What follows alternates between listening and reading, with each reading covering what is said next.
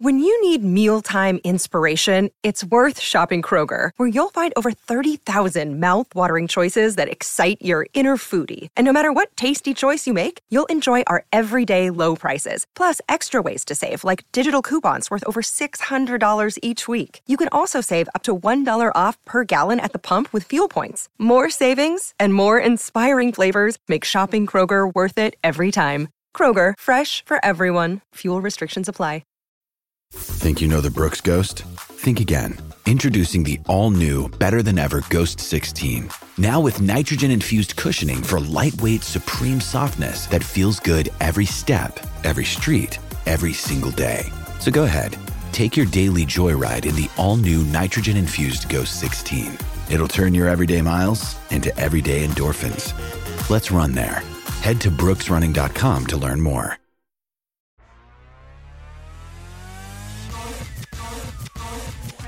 Golic and Smetty here. Dun, dun, dun, dun, dun, dun.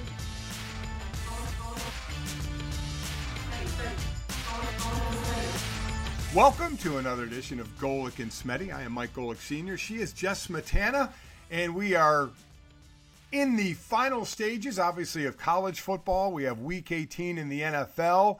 But, Jess, I don't think there's any doubt what we need to talk about at first and what we saw on Monday Night Football. I mean, one of the most horrific things I know, and we'll get into it, I ever saw on the field with Damar Hamlin and having to be resuscitated on the field and still not really sure what's going on in the postponement of that game. That I'm sure you were watching it, and I'm sure the millions that were watching it just had to be sitting there in stunned silence, I would imagine. Yeah, Mike, it was really shocking to watch, and we obviously hope for the best for him. The current update as of our recording of this is that he's still in the hospital. He's been sedated and he's on a ventilator, and it sounded like there were some promising signs that he's been able to starting to be weaned off the ventilator. So it's really scary, and I really it was very, very difficult to watch that on Monday night. And I know, you played football, and we've had tons of conversations about how violent and dangerous football is. But I actually wanted to ask you first, from your perspective as a teammate, what you're going through when you see something like that happen. But I also wanted to ask, as someone now who broadcasts games, do you have any sort of plan for if something like that happens, or is this such a freak accident that you don't think anyone really knows a game plan when this happens? Jess, I am used to, and football players are used to the external injuries, right? I've seen blown out knees, dislocated elbows, broken fingers, everything under the sun, whether it's happened to me or it's happened to somebody else on the field or in practice. That's what we're all used to. That's what we have all signed up for, and we know it. We know it's not you might get hurt playing football. When you reach the level of the NFL, you've played a lot of football, it's pretty much a guarantee you're going to have hurt yourself at some point along the way. It's just a matter of how bad. But again, we immediately see high ankle sprain, 4 to 6, torn ACL, 10 to 12 months, maybe sooner. We already have in our mind the number of times, amount of time you're going to be out. But the one thing that you never worry about is someone dying. I mean, that's not in our equation. Our equation is the outside physical joint stuff. Whenever it goes to the inside, we are now at a loss. So for your asking about the broadcasting side, I would have no plan, nothing.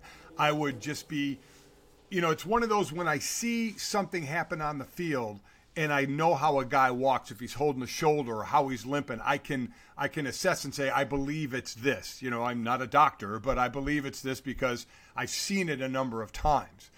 Something like that, I mean, you just, like Troy and Joe did, you kind of just sit there in kind of a stunned silence, and now you're waiting for information. There's no way you want to speculate anything on that at all.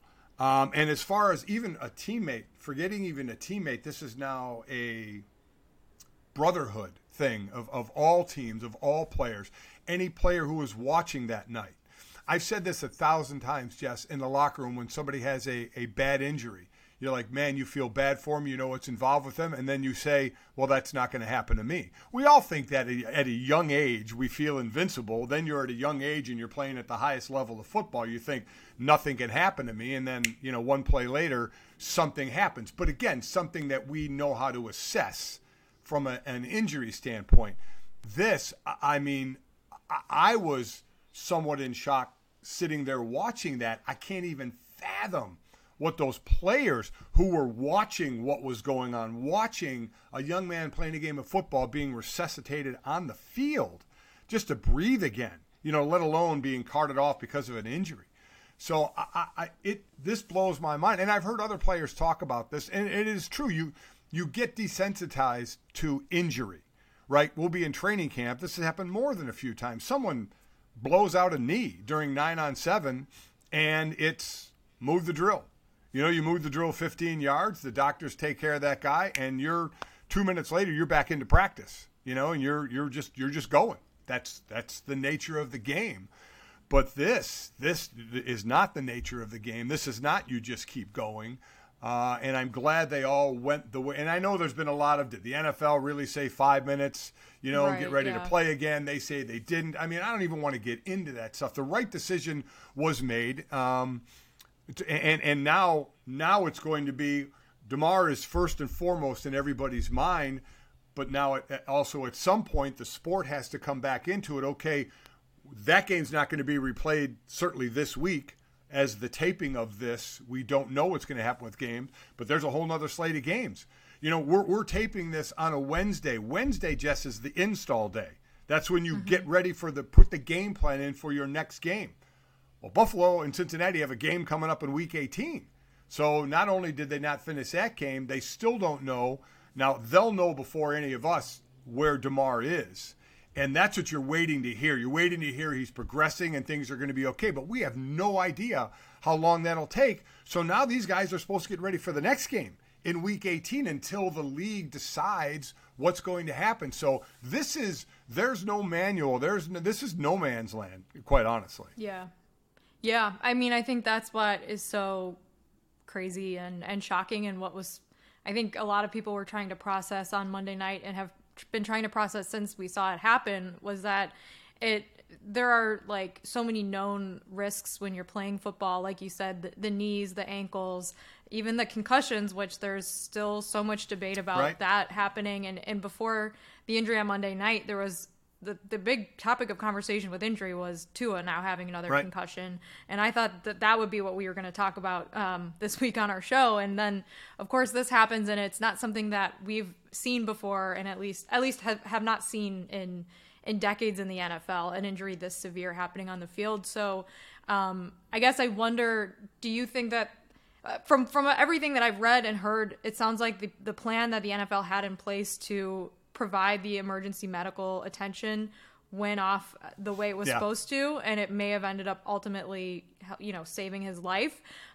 He was able to go to the hospital immediately in an ambulance, and those are all things that, you know, seconds are of the utmost importance. But aside from like the emergency response, do you think there's going to be any change in the way the game is played, or is this something that we just don't see very often, and therefore we in a year we'll have put it out of our minds somehow? So that's a great question. And one people ask when something this devastating happens is, how can we avoid it from happening next time? So with the concussion situation and the lawsuit and all that going on, the league took steps to change some rules to try and take away head injuries all the way down from pros to college to high school to Little League. You know, we said, okay, this could be a potential problem and a long-range problem. We certainly know that it is. So what can we do to help that? This is one of those, first off, at least, again, at the taping of this, we don't know, and I'm going to keep saying that because something may change by the time you people listen to this, is we don't know the exact cause. We're hearing speculation of just being hit in the chest at the right time with the electrical things in the heart. You hit at the exact time, like when a baseball player gets hit in the chest with a baseball, a lacrosse player with a lacrosse ball. You know, that something like this has happened. And we don't know if it's if that is it. We don't know if there was an underlying issue. That's something we don't know. I mean, because Jess, you look at that. We all saw we know hits that we see and go, ooh, that could cause something. This looked like a mundane routine hit, right? He took a little hit to the chest. He went down, he got up, and then he went down again. I mean, so you're waiting to see it being some sort of devastating hit to say, oh man, something's going to be bad there. And it wasn't. So my only initial thought right now is I don't know what you do. I don't know what you do about that. I mean, again, until we get the diagnosis of exactly what it was. But if, in fact, it was just that right, perfect timing of a horrible timing of being hit in the chest at the wrong time and this happening, listen, getting hit in the chest is not going to stop in the NFL. But again, this is nothing we've really seen. I know we've had players, go back to 71, the Detroit line, I think it was Hughes who passed away. I mean, there have been devastating things that have gone on, paralyzed players we know, like a Darryl Stingley or Utley, that have happened on the field. And we've seen that because we see it now when players are carted off. A lot of time we say that's for precautionary reasons on a backboard, but there have been a few times in the NFL where that person ended up being paralyzed. So there can be those devastating hits. But on this one, I don't know, Jess. I don't know if you can look at it and say, this is going to have to change in the game now. I just think it was just wrong place, wrong time, spot to get hit. It seems, unless we find out something different. And everyone just now circles around, and that's the thought. I mean, the people that, with his toy drive of where that's gone, with the GoFundMe, how I love people just stepping up, and doing such great things, players in the league that are stepping up as well. It's great to see, but man, all you do is think about that young man. And I guess that's it is, and I tweeted this after it happened, is people think that we're, at times robots where you just go play. This is what we do because at times, like we said, an injury happens, a devastating one. Someone blows out their knee. That's a year of they're away. They get carted off the field, and you just keep playing. You're just desensitized. You go right back to it. But at the end of it all, with something horrific happening, we're not robots. We do have emotions and feelings, and you sit there and see that. You're next to that, and see all what went on. And we can't give enough kudos to the response team out there and what they did for Damar and how quickly they got there. I didn't even realize, Jess, and in all honesty, players don't really want to know because you don't think about getting hurt. But I'd seen on Twitter the other day all the medical personnel that are at NFL games, from trauma specialists to head specialists to dentists to all the different personnel that are there. I didn't even realize all of that. And again, I'll say, as a player, I didn't want to see a list of all that because that just brings, I hope I don't need them into my mind, and you never want to think about that. So the preparedness and the response, I mean, let's say it literally saved his life. Yeah. Yeah, I mean, I think when I was watching it, the closest thing that I could think of in my memory was how I felt when I watched Ryan Shazier get injured against Cincinnati a few years ago. And that was a little bit more like personal, I think, because I was a fan of his, being a Steelers fan and also like following his career at Ohio State. Like, it felt really, really scary. And it honestly did take me a while to kind of like get really into a game, because when you get shocked like that, like as a fan, it's very difficult to then be like, why do we even watch this thing in the first place? And I'm wondering, like, your entire life has been football, right, Mike, and your kids' lives and your career and everything. Like, how do you kind of grapple with that when you see something like this happens? Like, where do you find the peace in being a football fan or being a sports fan when something crazy like this happens? Well, quite honestly, I thought more about it when my kids played, because then I have no control. I mean, Jake, had 2 back surgeries at Notre Dame, snapped his arm during a practice, had to get a plate in there. That's small potatoes compared to what we saw. But I'm just telling you, I was more concerned when I'm sitting in the stands because I can't control it. Those guys as players don't think about it. Mike and Jake or any player or me, when you're playing, and you've played for so long, you just naturally play. It never enters your mind that you're going to get hurt. You just can't think about that, and you just become programmed to not think about that. As I said, you're almost programmed to, when you see someone get hurt, you say, that's a shame, but it's not going to happen to me. when we literally all know in the back of our minds that on any given play, something horrible could happen. But you never think it could be this horrible. What happens on a field, not so much the knee, the elbow, that kind of thing, is when you get the head injury or the neck injury.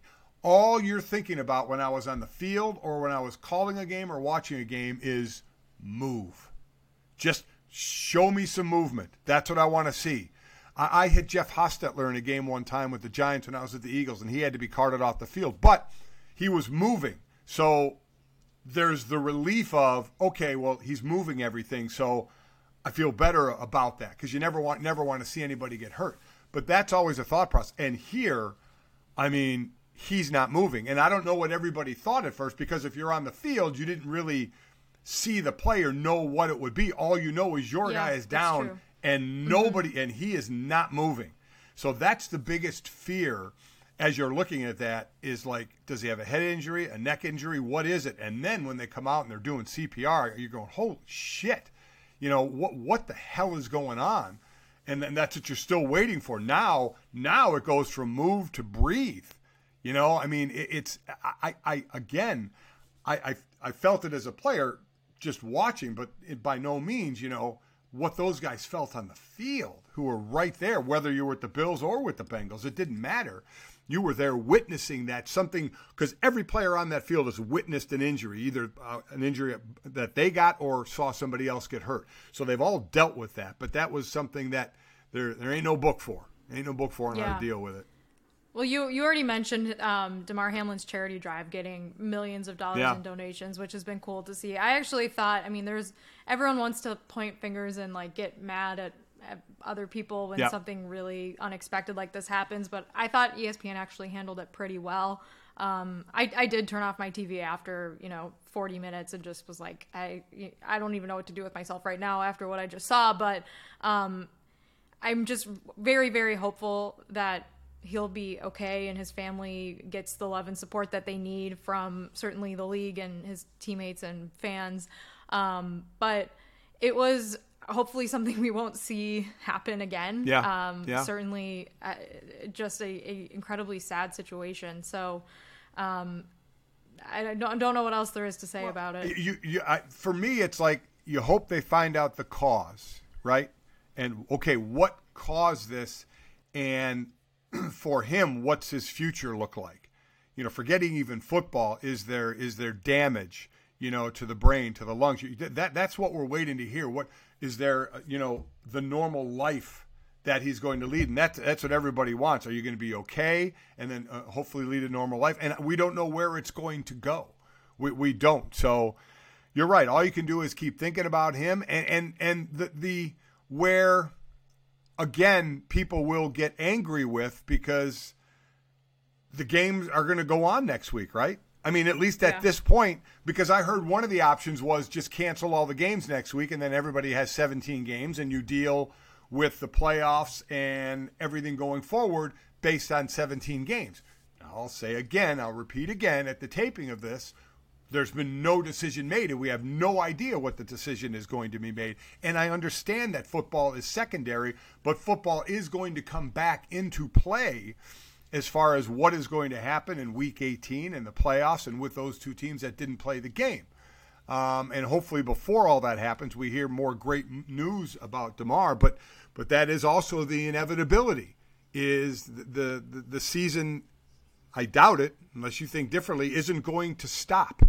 It's going to keep going. It's just a matter of what route they want to go, and some people will rip it and some people won't, but you can't worry about that. You just have to try and figure out, first and foremost, everything is being done for Damar, it seems to be, and which is great, and then what's the next step on the other side of this coin, and that's the rest of the season.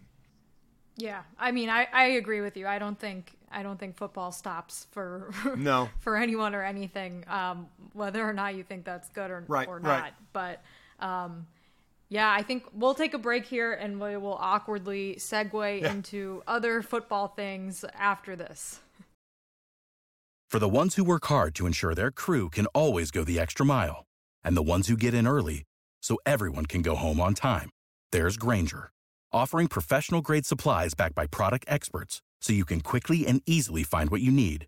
Plus, you can count on access to a committed team ready to go the extra mile for you. Call, click Grainger.com, or just stop by. Grainger, for the ones who get it done.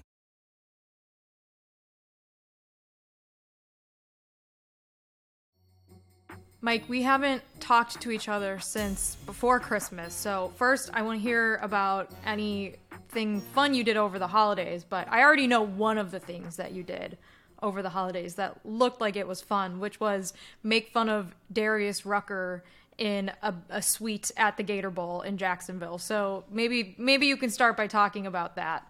Yeah, that was so bowl season, obviously, between Christmas and New Year's, so many games, and we'll get into, obviously, the title game that is going to be played with TCU and Georgia. But, yeah, the Gator Bowl down in Jacksonville with South Carolina and Notre Dame, and once that game was set, Darius had texted us and said, hey, whoever wants to come down, come on down. You know, we'll hang out and have some fun. And Darius is part of a ownership group of an agency. And they have Trevor Lawrence as one of their clients. So the game was down in Jacksonville, that stadium. So obviously Darius knows a lot of people anyway, but he knows certainly a lot of people there. So we were fortunate enough to, because of Darius, to get a suite there. And I went down, and my son Mike, my son Jake, and my son-in-law Ben. It was kind of a guys thing. We flew down to Jacksonville. And there were a number of people in the suite. We were basically the only Notre Dame guys. And Darius kept trying to bring Ben over because he's like, Ben, you didn't go to Notre Dame. You went to Harvard. So when South Carolina starts winning this game, you can come over to our side. And it was actually, a really good game. I mean, it turned out to be a really, really good game. Both sides, just like every team in the bowls, were missing players who opted out or were injured or for whatever reason they weren't going to play.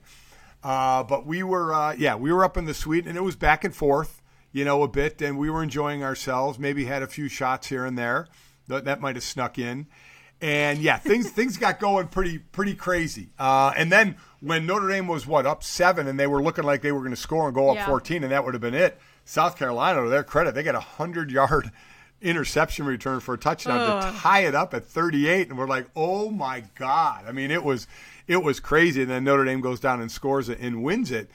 But it was a lot of fun. I'm not going to lie. We enjoyed ourselves a lot. This was a little bit before the new year.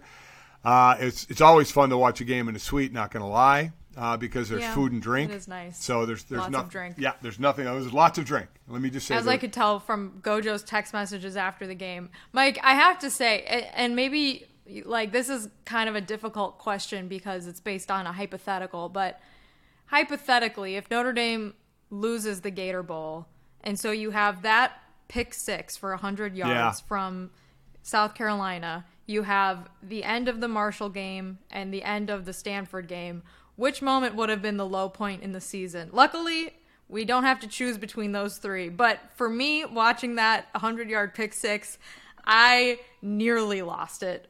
I nearly turned into the Joker watching the end of that game. If you asked me those 3, I would probably lean toward Marshall or Stanford because, both those losses, if we're a 2-loss team, if we just lost to Ohio State in the first game and USC in the last game, we're probably in a even bigger bowl, right?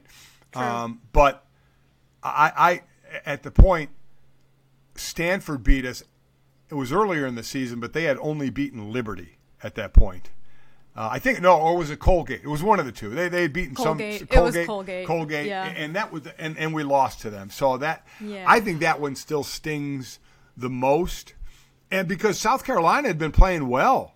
I mean, they had been really playing well at the end of the year. Shane Beamer, I love the guy. Frank Beamer's son, a young coach, just like Notre Dame with Marcus, young coach. Both having their teams going in the right direction right now. So it would not have bugged me as much. The worst part of it would have been sitting next to Darius with his Gamecock shirt on, if they had won that game. But I still think the Stanford loss would have gotten me the most in that one. But it was a great win. That then led into, I flew right from there to, I don't even remember what game I did last week. But I flew to, isn't that amazing? Did you do the Steelers-Ravens game? That's right. In Pittsburgh, I flew to Baltimore from Jacksonville and got there in time to watch both the the college playoff games, which, man, were awesome. And yeah. I'll say it just because I always like to pat myself on the back. I got both picks right. I picked TCU.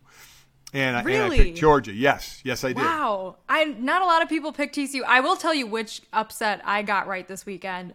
In one of my confidence pools, I had 22 points on Tulane over USC. What a game. And that game was just insane. The last 4 minutes were awesome. Fantastic game. Now, how about Tulane? Where did they go from 2-10 to 12-2 or whatever it was? It was ridiculous. I think it's the first time a team has ever gone from a 2-win team to a 12-win team in back-to-back seasons. Like, you have to just be in awe of the turnaround they've had this year under Willie Fritz. But what a weekend of college football games. The playoff, like you said, rarely do we get two close games like we did with the Fiesta Bowl and the Peach Bowl. And it was almost like after the Fiesta Bowl ended and it ended up being, a 3-point game, even though at times TCU was up by multiple, I think 3 possessions at one point. But the third quarter, there were 44 points scored. It was incredible. And it was just an absolutely crazy, crazy quarter. And then after that, you thought, like, well, surely the Peach Bowl is going to be a blowout then, because we never get two good semifinal games back to back. And then it wasn't. That ended up coming down to a 50-yard shanked field goal as time expired, as, the clock struck midnight on the East Coast, which was like super crazy, super cool moment. TCU is now going to be, I think, a 12.5-point underdog going into the national championship game next week, which I'm sure we will talk about on next week's show. But I think it's pretty cool that they made it to the championship. I mean, that's another team that had a really significant turnaround season over season. Last year, they only won, I think, 5 games. This year, made it to the playoff. They lost the conference championship, but they still made it in. They beat Michigan. Credit to Michigan for actually staying in the game despite the huge, lead that TCU took. But they also, much like Notre Dame's bowl game, throwing 2 pick sixes in a game is really difficult to overcome. Yeah, no, that really is. And you look at both teams; they ran the ball. Michigan ran it 40 times. TCU ran it 41 times. And they still passed it a lot. McCarthy threw it 34 times, and Duggan threw it 29. So they all ran a lot of plays in this. And the one thing we didn't get in the 2 playoff games is defense. I mean, look, yes and no. TCU did prevent Michigan from scoring in the red zone enough times. I think Michigan ended up with a 40% go-to-goal percentage and 57% red zone efficiency at the end of the game.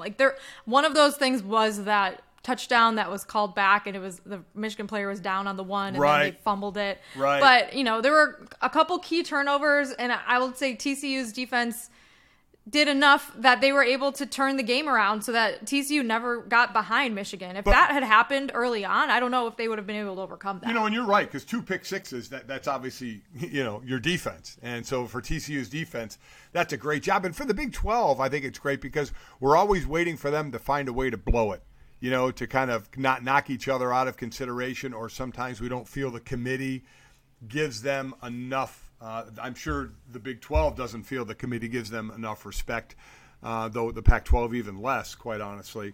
But TCU obviously deserved to be there. Wow, what a game. Now you wonder if Jim Harbaugh is going to end up back in the NFL. Here we go with that dance again, right? I know. Second year in a row, or maybe even the third year in a row. And I get it. I think he'll end up back in the NFL. It's just a matter if he feels there's a right job. There's obviously Carolina and Denver people mentioned right out of the gate. So we'll see. And then the Georgia-Ohio State game. I mean, Georgia won the title last year. I thought they were the best team, and I think they're the best team this year, but they're not as good as last year. They're giving up points on defense. Last year, their defense was ridiculous.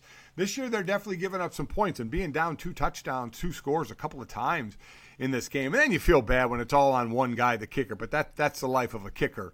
And just absolute shank, unfortunately, on that. But when the score is that high, you can't just look at one play. There's plenty of reasons or opportunities that you should be able to have when the score is that high. If it was like a 10-7 game, then you maybe think a little differently. But being that close. Yeah, it's also if it's a 35-yard field goal, Right, then right. and he totally shanks it, then you're like, oh my, Pressure oh got no, to him you know, and all that's really tough. But 50 yards, I mean, I know we see kickers do insane things now. Like, it seems like every year there's a new record for longest field goal, but 50 yards is so difficult, especially, you know, in the pressure of the moment in that game. So I certainly do not blame him for it. There's other little things you can blame for them being in that situation in the first place. It was really, I mean, I thought CJ Stroud had a really good game. Right. I thought that Georgia actually didn't play very well until towards the end of the game, but it didn't matter because as soon as they turned it on, like, Stetson Bennett executed one incredible 76-yard pass, and that was all they needed. And it was really, really cool to watch the back and forth there. But what a crazy, crazy playoff weekend. And I don't know if we'll ever get one like that again. Of course, we might have extra games next year. Right, so right. And we've seen, unfortunately, Notre Dame's been part of them, but we've seen other teams in the semis get destroyed, you know, get beat bad. So at least this year we had, you're right, 2 close games. So that was huge. So by the time we tape next week, the game's going to be over. So who do you like in this game? I like Georgia, but I don't want to even say that because I think there have been probably 4 or 5 times this season where I've been like, TCU is going to lose. Like they're they're due. It's time. They're not going to go undefeated, whatever. Like, they're going to lose this one. Like, at the end of the Baylor TCU game this year, I was like, this is the one. They're going to lose this game. And then, of course, they go out and kick that game-winning field goal as time's expiring. And I'm like, all right, maybe not. Maybe they're the team of destiny. I don't want to bet against the Hypno-Toads. Yeah. They seem like they've got so many good vibes going for them. Obviously, the spread is huge. And like you said, Georgia has so many NFL guys on their team. But I think it's a really interesting, interesting commentary on college football in that TCU fired their coach last year, brought in a new coach who had been a head coach previously, who got fired from the Cal job and then, went to SMU, did pretty good there, got the TCU job. They brought in a bunch of guys from the portal, but kept some of their, existing guys. And then early in the season, they have a quarterback controversy, and they still threw all of that. They had an identity as a team. They had a cohesion as a team. They played well. They were coached extremely well. Yeah. And it paid off. And I think there's so many arguments about the right way to do college football now, where it's like, do you bring the 5-star guy from Oklahoma to USC, and is that the way to do it now? You get the offensive coordinator to bring the 5-star guy to wherever you are. Like, how do you manipulate the portal? How do you get the right people and the right personnel in place? Or do you not get anyone from the portal? Because there's certainly, look at Georgia. Like, there's teams that don't really do the portal at all. Because they get all the and big this time was a little bit athletes, of how to do everything the right way, I guess. Like, they did what was right for their team, their scheme, the system they needed, and it has paid off dividends. So there's not, I don't think my takeaway from it is there's not one correct way to manage a roster or to coach a football team. I think the TCU team had a lot of good things going for it, and it really paid off. You're 1,000% correct. I mean, you think about it. Say you have a young team. You're not going to bring in a 5th-year star quarterback, for that 1 year for a young team. Then you're going to probably try and bring in people from the portal who have a couple of years of eligibility left to help grow with that young team. If you have an older team, maybe you want to bring in that quarterback who's in his 5th year, only has 1 year left. So, or maybe you lost a lot of players in the portal, so you need to bring some in. So you're 1,000% correct. And instead of in the initial part of this with NIL and the portal, so many people complained, especially coaches, saying, our job is that much harder. Tough. You know what? It's the way it is. So you can either bitch about it and complain about it, or you can embrace it and say, okay, we're allowed to do this now. This is what we have to do to try and become a better team. And you're right. He did a great job at TCU. So you think Georgia will win, but how about you think they'll cover? So we'll go with the 12.5. Yeah, I think so. We'll go with that. Yeah. Okay, I'm going. I'm going with Georgia wins, but I'm saying they don't cover. I think TCU can put points on the board. Michigan has an excellent defense. Now I know TCU got 14 points on their defense. With the pick sixes, But I do like what TCU did, so I'm going to say that Georgia's not going to cover, but they're going to win. And maybe a lot of that is out of hope. You know, we got 2 good semifinals. Let's hope we get a finals that's good as well to close out the season. And then, do you believe it? College football is going to be over. Oh. No, I don't want that to happen. I mean, isn't it? It's a horrible thought. I mean, what are we going to talk about on this all show? we do after the Super Bowl is complain until we get actual football again, you know, not draft and free agency. And then it starts, and then it's over. All of a sudden, we're talking about the national championship game and the playoffs starting in the NFL. And we're like, my God, where did it all go?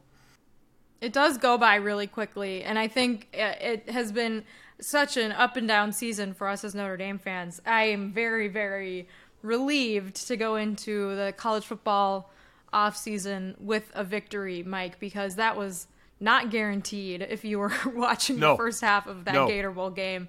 I'm really glad you got to rub Darius's face in it a little bit. Oh, yeah. And that was your repayment for him allowing you to be in his very nice owner exactly suite. Right. So really, really solid work there. Good friendship. I'm glad everyone enjoyed the boys' trip to Jacksonville. It's always good when you're good enough friends where you can talk shit, and there was a whole lot of that going on. So let me end this with this. We over the holidays, what's the best thing you made? Because I saw your Instagram, and my God, you were if that was all stuff you were making, I mean, you were firing it all up. What was the best? That's a really tricky question. I made a lot of cookies. I made a lot of gingerbread biscotti, and I made a cranberry curd tart, which I know sounds kind of weird. Yeah, it sounds like it does. You know. I know cranberry sauce is hit or miss for people too. Yeah. But it was so good, Mike. If we get to see each other at some point this winter, I will make it for you, and I know you will like it. I will make sure of that. Because you're right, saying it doesn't sound that appealing. Curd is a gross sounding word, and like cranberries kind of are like sour. Yeah. But no, it's delicious. It's very good. All right. Well, I look forward to someday eating all that because, as I said, my birthday was December 12th, and I never got anything in the mail. That's true. I really was gonna bake you some cookies, and then I got sick, and then I ran out of time, and then my flight got canceled. It was a whole thing. There's a lot of excuses going on right now. But you know what? In less than 12 months, you'll be turning 61, and maybe you'll get some cookies then. So we're going to end this right now before I say something I regret. Goodbye.